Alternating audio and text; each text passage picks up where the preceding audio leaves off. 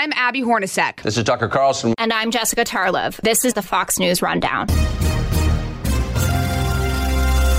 Wednesday, July 22nd, 2020. I'm Trey Yingst. The race for coronavirus treatments continues as real progress is being made.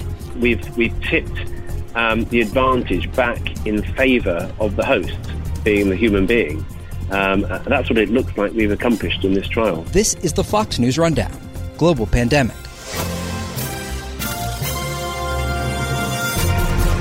Medical breakthroughs for COVID-19 treatments and vaccines are exciting for doctors and patients.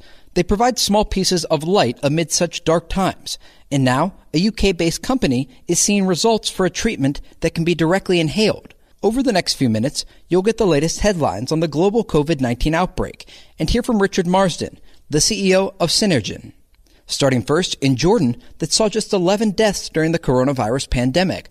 The country announced this week that it will start to reopen airports for arrivals from low-risk countries. Anyone coming into Jordan will be required to pass a coronavirus test 72 hours before departure and download a contact tracing app. Now to Israel, where thousands of people protested last night in Jerusalem over the government's handling of the coronavirus outbreak. The demonstrators gathered outside the house of Prime Minister Benjamin Netanyahu, where some clashed with police. At least 34 arrests were made with charges of disruption of public order and assaulting police officers. One group called on the prime minister to step down, while the other group was made up of restaurant owners demanding clearer guidance during the COVID-19 pandemic. Israel successfully locked down and beat the first wave of coronavirus before rapidly reopening schools and businesses. This led the country into a far worse second wave that saw Israel reach a total of 50,000 coronavirus cases since the outbreak started. Finally, in the United Kingdom, where the government has secured 90 million doses of a future vaccine. 30 million of those doses will come from BioNTech and Pfizer, while 60 million will come from Valneva. Like many places, the British government is hoping to get ahead by placing orders now for promising vaccines. Nearly 300,000 people have been infected with COVID-19 in the UK, and more than 45,000 have died. A new treatment, though, from a UK-based company has shown promising results in early trials. It is a major development, and we're really pleased with the data. This is Richard Marsden, the CEO of Synergen. We started a clinical trial of our drug in hospitalized patients with coronavirus infection earlier this year. Most of the patients were dosed during April and May in the UK. And the reason we're using our drug in these patients is it's a broad-spectrum antiviral, and it's inhaled. It's delivered via aerosol directly into the patient's lungs. And the drug itself is a copy of a protein that you and I make, everyone makes when they get a viral infection in the lungs. Normally, it's an influenza infection or a common cold infection. But here we have a very strong rationale to be giving it to patients during the coronavirus infection. And the reason for that is the coronavirus suppresses the production of interferon beta in the airways. And it does that to evade the immune system, because interferon beta is a bit like the conductor of an orchestra. It coordinates the initial antiviral response. And if that goes wrong, then you're vulnerable to the infection. And what did the test look like? You tested this on a number of patients. How successful were the tests, and what sort of hope does that give you for the near future about getting this out into the marketplace? Yeah, so we gave it to 100 patients in hospital, and half of the patients got placebo, and half of them got SNG-001, which is the name we give the drug. And the data is really good. So when someone gets admitted to hospital, they can either get worse and need to go to ventilation, mechanical ventilation, or even progress worse than that and die, or they can get better.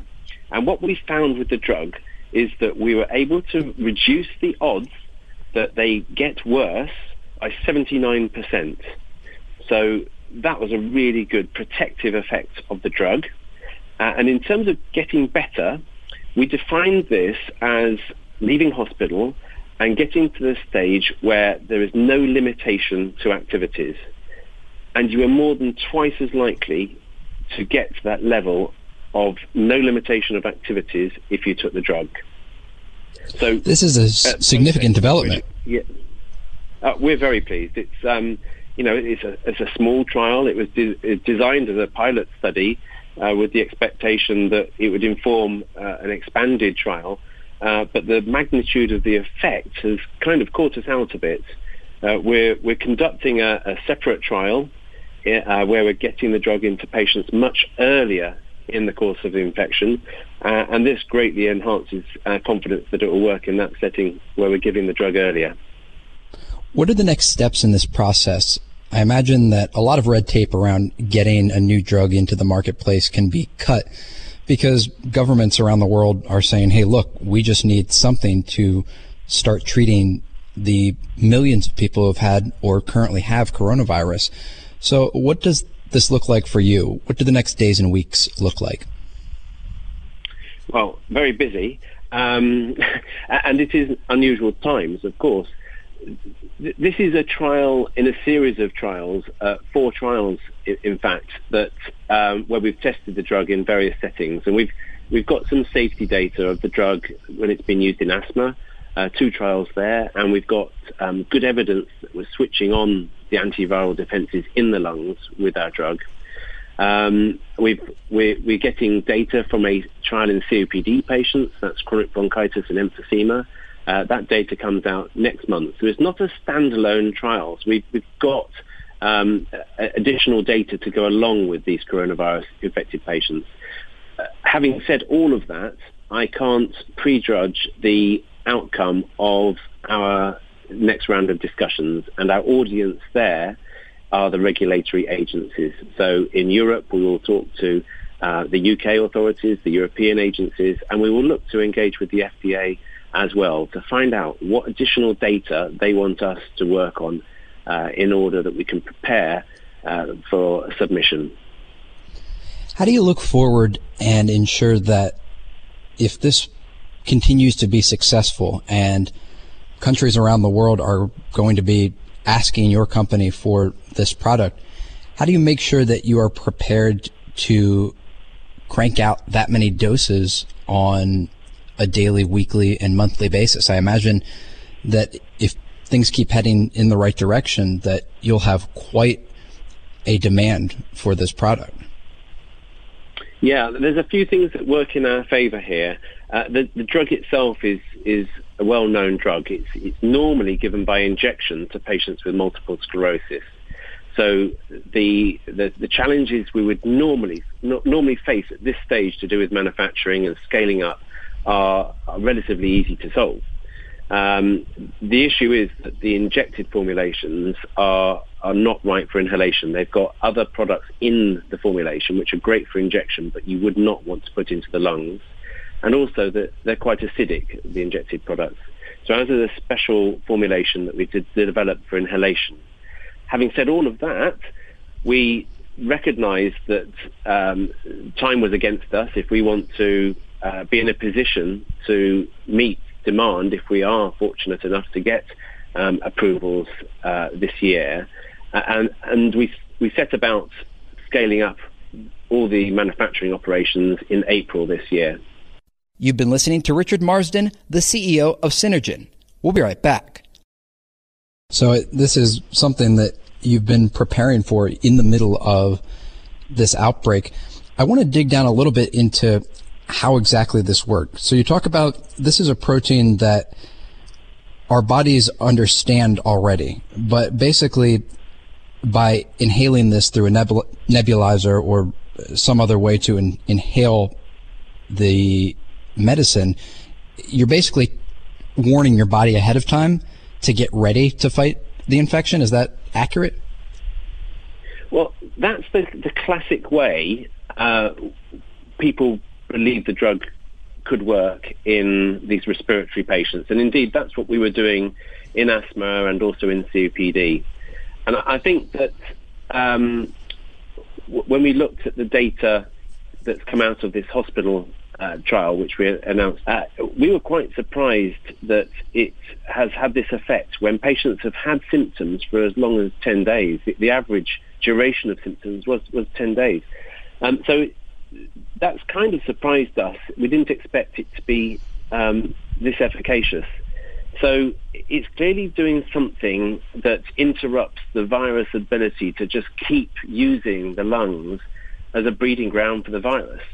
We've tipped the advantage back in favor of the host, being the human being. That's what it looks like we've accomplished in this trial. And a question that I often like to ask scientists and CEOs and those who are really working to change the conversation and the treatment options for coronavirus is, why are you doing it? And obviously there is a business mindset when you are developing a product that will be widely used in the medical community. But I imagine that there are other reasons why you take on such an effort, and just wanted to get a better understanding of why put the focus in, other than that's where the market's at right now. I mean, what are you hoping that this does for people? Well, I mean, that's where you start to sort of get in touch with your emotions a bit, because, there are going to be, hundreds of CEOs and leaders of research around the world working on programs that might be beneficial in this fight against this awful virus. And, that we need everyone to be working on it, and we need, a handful of people to be successful quickly. And, I think we're perhaps maybe some of the earliest groups out of the blocks with clinical data. Gilead has done a tremendous job with remdesivir. So we need success, and you just know it's your job, and you just have to get on with it. The moment of euphoria you get when you unblind the data and you see the effects we've had, that lasts about 2 or 3 hours. And then you realize how much more work you've got to do. And it's your mission to make sure you satisfy the agencies and that you put all the manufacturing steps in place to be able to provide millions of doses later this year, which is what we're aiming to do. It's such crucial and important work during this time where there's a lot of uncertainty in the international community, and people are scared because this is new for everyone, including the doctors who are looking for these types of tools to treat patients. Richard Marsden, the CEO of Synergen. Richard, thank you again for your time. My pleasure. Thank you. You've been listening to the Fox News Rundown. Stay up to date by subscribing to this podcast at foxnewspodcasts.com. And for up-to-the-minute news, go to foxnews.com.